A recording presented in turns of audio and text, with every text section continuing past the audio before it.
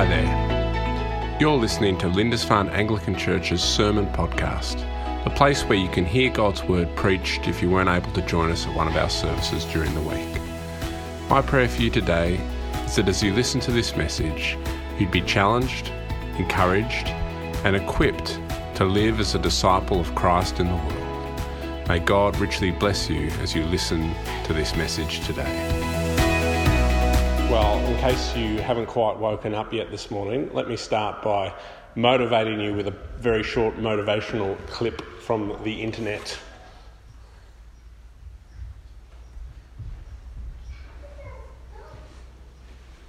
Do it!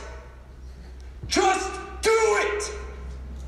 Don't let your dreams be dreams. Yesterday, you said tomorrow, so just do it! Make your dreams come true! Just do it!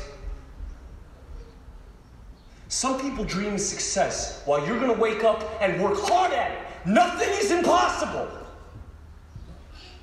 You should get to the point where anyone else would quit, and you're not going to stop there. No, what are you waiting for? Do it! Just do it! Yes, you can! Just do it! If you're tired of starting over, stop giving up.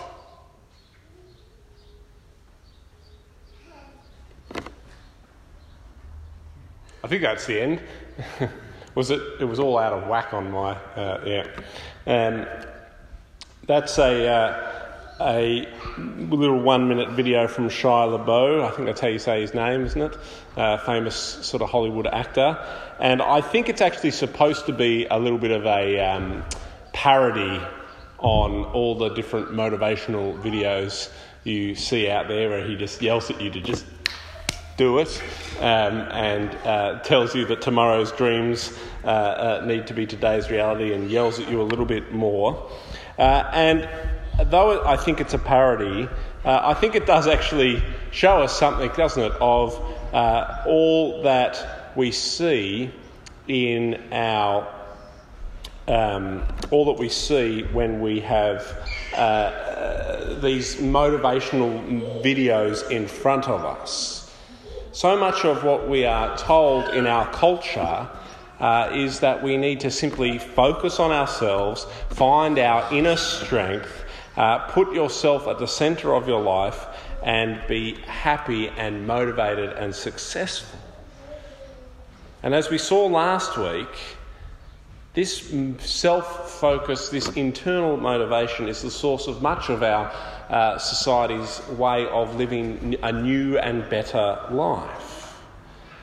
In fact, just last night I read an article in the Herald Sun about celebrity chef Pete Evans. You might know him from My Kitchen Rules.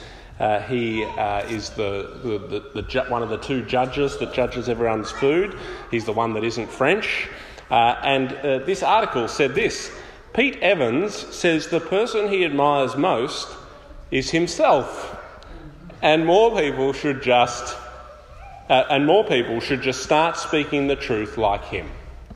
And on it went about how Pete Evans has found himself and all that he needs within. And I don't think many of us, and even many in our society, might balk at such blatant kind of self-promotion that you admire yourself the most. But of course, really, I think that Pete Evans article is actually a window into really what we're told, that if you want to succeed, if you want to have success, that you just need to believe in yourself, trust yourself, you're all that you need.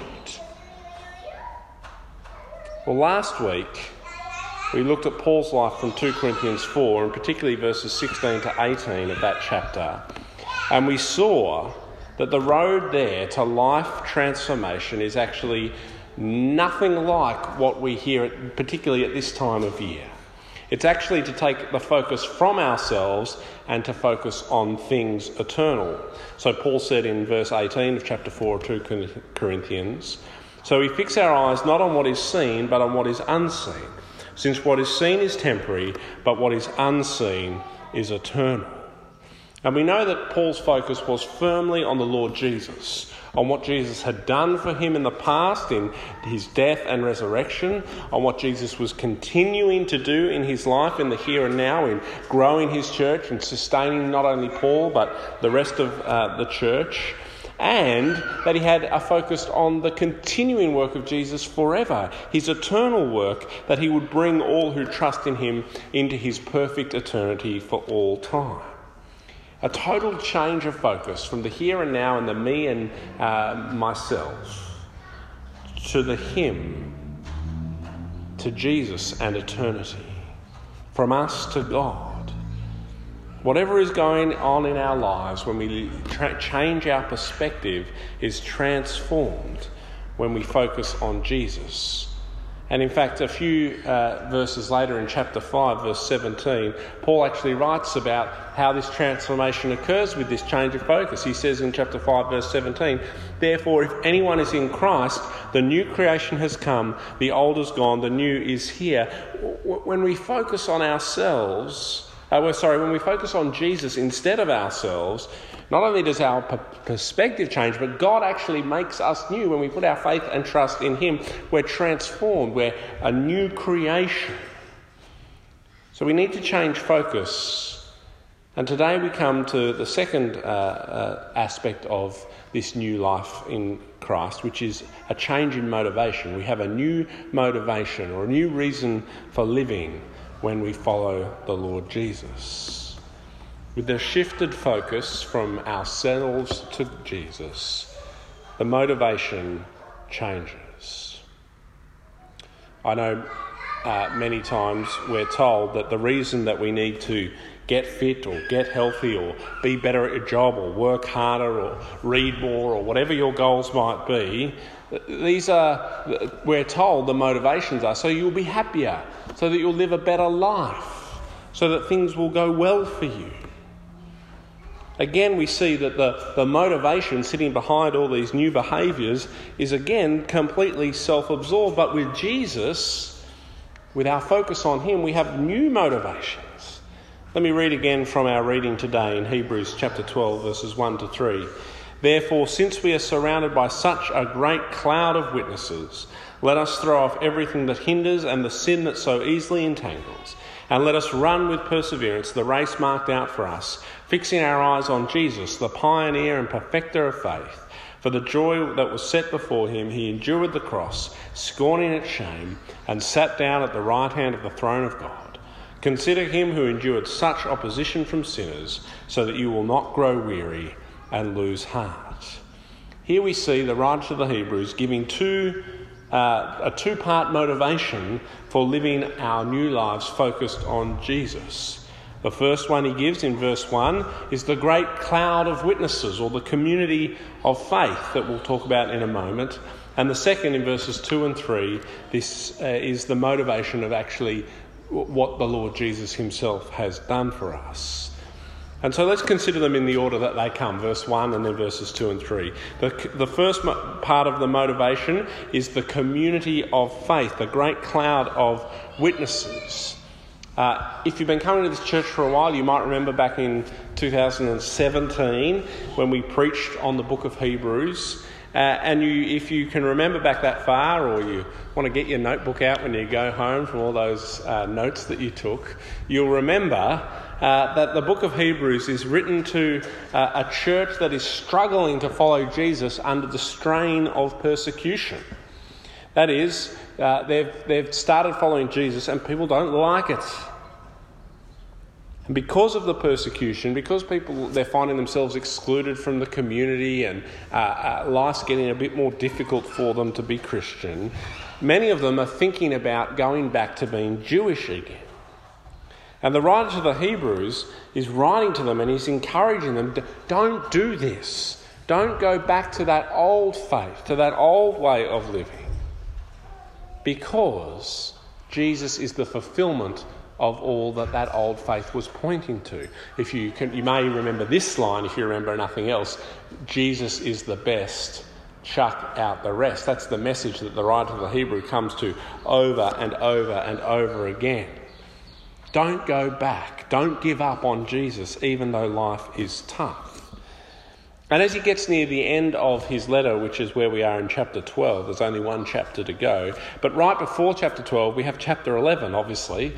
And there, the writer of the Hebrew lists a whole stack of heroes of the Jewish faith, like Rahab, who Graham read the story about from Judges. Joshua, sorry. Was it Joshua? Yeah. Where we have all these stories about how people lived by faith in that old faith, and it was a faith that looks forward to the coming of the Messiah. And the writer of the Hebrews says that all of these people who lived by faith in the Old Testament, that we read about in the Old Testament, all of them were willing to put their lives on the line for their faith, and they were willing to do that when they didn't even see what God had done in Jesus Christ. They didn't even have a full knowledge of the mystery that Paul talks about that has been revealed. Jesus Christ coming in the flesh to die for our sins and to beat death by rising again. And so the writer of the Hebrews says, verses 37 to 40 of chapter 11, that these heroes of the faith, they were put to death by stoning, they were sawn in two, they were killed by the sword, they went about in sheepskins and goatskins, destitute, persecuted and ill-treated. The world was not worthy of them. They wandered in deserts and mountains, living in caves and holes in the grounds. Yet these were all commended for their faith. Yet none of them received what has been promised, since God had planned something better for us, so that only together with us would they be made perfect. This is the reality for many who went before Christ. They lived by faith, they were persecuted for it, and yet they didn't even see the glory of what God was going to do in Jesus Christ. Only they had words of promise that he would do something.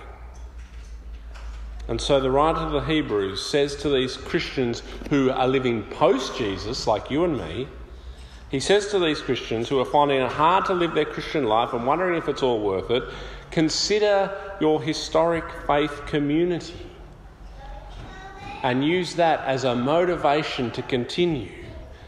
Because if they could, you can. If God helped them, he'll help you. Be inspired by them, learn from them, live like them. And I think the same is true today. That one of the great motivators for continuing in the Christian faith, even when it's tough, is to look at those who've gone before us and to see how they've lived lives of great faith and bravery, especially in the face of persecution, and how God has worked powerfully through them. And so I want to ask, who is it? Who is it from Christian history that inspires your faith and motivates you to continue to be faithful in Jesus today? I think there are two parts to this sort of historical motivation, if you will. The first is the personal stories. I don't know if you've seen that show on television, Hamish and Andy, True Stories. Quite funny, but it opens up with this line that basically says stories. There are these great stories that have shaped the Australian culture. And it's got pictures of, the guys finding the giant golden nugget and all these sorts of things. And then it says, but the real great stories are the stories that are never told, that are only famous among a circle of friends. And we're here to tell these stories. And then they tell these ridiculously hilarious stories about things that have happened to people. But there are these personal stories, aren't they, in the Christian life? That is, there are people who have been extremely significant to you who are never going to have books written about them, who are never going to become famous people that we talk about in church for year after year after year. But my gosh, hasn't God used them powerfully in your life? Parents, grandparents, Sunday school teachers, youth group leaders, ministers, street preachers. I don't know who it is in your life who've been a great blessing for you and now continue to be a great motivator for you. Little Mrs. Smith gave up every Sunday morning to teach me the Bible, and I treasure it, and I'm going to continue in the faith because she continued in the faith. It's not the only motivation, but it can be a great help when things get tough. So there are those personal stories, aren't there? But there's also the historic stories. There are people who do get books written about them, who the church does remember, and who can be a great motivator. I wonder who they are for you personally. People like John Calvin, Martin Luther, who stand firm on the word of God in the face of great persecution from the Roman Catholic Church when it had gone very corrupt. Or people like William Wilberforce, who stand firm in the face of a society that doesn't want to treat black slaves fairly. Many people throughout history who motivate us, who we can read about. And when things get tough for us or things are difficult, we can remember that God was with them and he'll be with us too. Who is it that motivates you? Maybe you don't know any famous Christians or you don't know many stories. I've got a bookshelf of biographies that I can lend to you. Do some reading. Fuel your motivation. Think about the people who've been meaningful to you in your life. For we are surrounded by a great cloud of witnesses. And of course, lest you thought this is just a historic thing, it actually is a thing that still happens each and every day. Back in chapter 10 of Hebrews, the writer says this in verses 24 and 25, "And let us consider how we may spur one another on towards love and good deeds, not giving up meeting together as some are in the habit of doing, but encouraging one another all the more as you see the day approaching."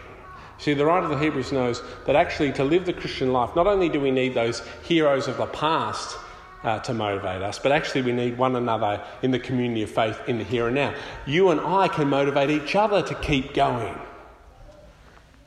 When we get together in church, we're motivating one another to keep going, to think about the way we live, to encourage others to live with an eternal focus. And so, of course, I think that leaves us with this question, which is, who will you motivate? Who are you motivating? Who are you motivating in the here and now so that you can be faithful to those words in chapter 10? But who are you motivating in the here and now that in 10, 20, 30, 40 years' time is going to say, "Oh, gee, I just love the way that my neighbour, my mum, my grandpa, my friend, I just love the way that they prayed for me all the time, or that they were just so on fire for Jesus, or they just always couldn't but help other people, or they were constantly in the scriptures, or they were generous with their finances, or they taught me how to be gracious, or whatever it might be." Because it's you and me who are going to motivate the next generation as we motivate one another. Well, we see in this first motivation the community of faith, both past and present, that when we live our new life focused on Christ and not ourselves, our total orientation changes. We live this new life and we do so for the good of others. See, when you choose to live your life not focused on yourself but on Christ, he gives you the great gift of Christian community. And it's a great gift, but it's also dangerous, isn't it? Because when you hitch yourself onto the Jesus name, when you're part of the community of faith, you get tarnished by it and blessed by it. The way that you all live out there in the world affects me and reflects on me. That's why it's so disappointing, isn't it, when we open the papers and we read about some minister who's done something stupid, because now we've got to go round apologising to all our friends about why Christians aren't as stupid as the stupid minister in the paper was. The way that I live affects you. The way that you live affects me. That's what it is to live in community. We're all part of the one body. We're all the hands and feet of Jesus, representing him to the world together. So let this community of faith be your motivation to keep your eyes focused on Christ. Well, the second motivation that the writer to the Hebrews lays out in verses 2 and 3 of chapter 12 is the Lord Jesus himself, probably the primary motivator. He says, fixing our eyes on Jesus, having our focus right, Jesus, the pioneer and perfecter of our faith, for the joy that was set before him, he endured the cross, scorning its shame, and he sat down at the right hand of the throne of God. Consider him who endured such opposition from sinners, so that you will not grow weary and lose heart. Our motivation, ultimately, to continue to live our lives as Christians, even when it's hard, is because Jesus was motivated to go to the cross and die for you. He was willing to face violent opposition from religious leaders of the day and from sinners for you, for me. Jesus, he loves you deeply and he showered his grace upon you, and this is our primary motivation. The only reason, in fact, I think, that it makes any sense at all to not live the kind of me-centered life that our culture calls us to is the fact that what Jesus did is true. That God really does love you so much that he sent his one and only Son into the world to die so that you might live for him. To live with our lives focused on Christ requires a deep motivation to stay faithful to Jesus time and time again, because the truth is, and it's a hard yet beautiful truth, the truth is that if you do follow Jesus, if you've got your focus not on yourself but on him, then you are radically counter-cultural. See, it's a truth I think we all need to hear, and it's one that's especially pertinent if you're still new in the Christian faith. When you focus on Jesus and follow him instead of yourself and focusing on what you want, you actually come into conflict, don't you, with the world around you. Because when you live for Jesus, your whole view of the world changes and it becomes different to what everyone else who doesn't follow Jesus values. And so that brings challenge and it brings conflict. And sometimes that's going to be large and sometimes that's going to be small. But it's only fair, isn't it, that when we consider a new life lived following Jesus, that we remember that we're not talking about a comfortable life. It's not like you could have your New Year's resolutions of health and fitness and finances and friends and all the great things that you want to have a happy and comfortable life. And by the way, you can have Jesus and you can just put that over the top and everything gets even better. When we're talking about living a life focused on Jesus, we're talking about living a radically counter-cultural life that will bring you into conflict with the culture that you are countering. Jesus is not inviting you and me, as we live our lives focused on him, into a comfortable life, a life that is just like all that we could have without Jesus, only better. He's inviting us not into the life of comfort, but into the life of blessing. And this is not blessing like I'm on Instagram, hashtag Ferrari, look at my Ferrari, hashtag I'm so blessed.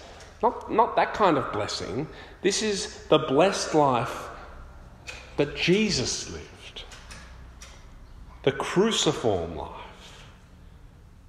The life that the Hebrews were experiencing, where people hated them because they were Christians. When you live your life focused on Jesus, when you're living like Jesus, it's going to be tough. You're a counter-cultural person.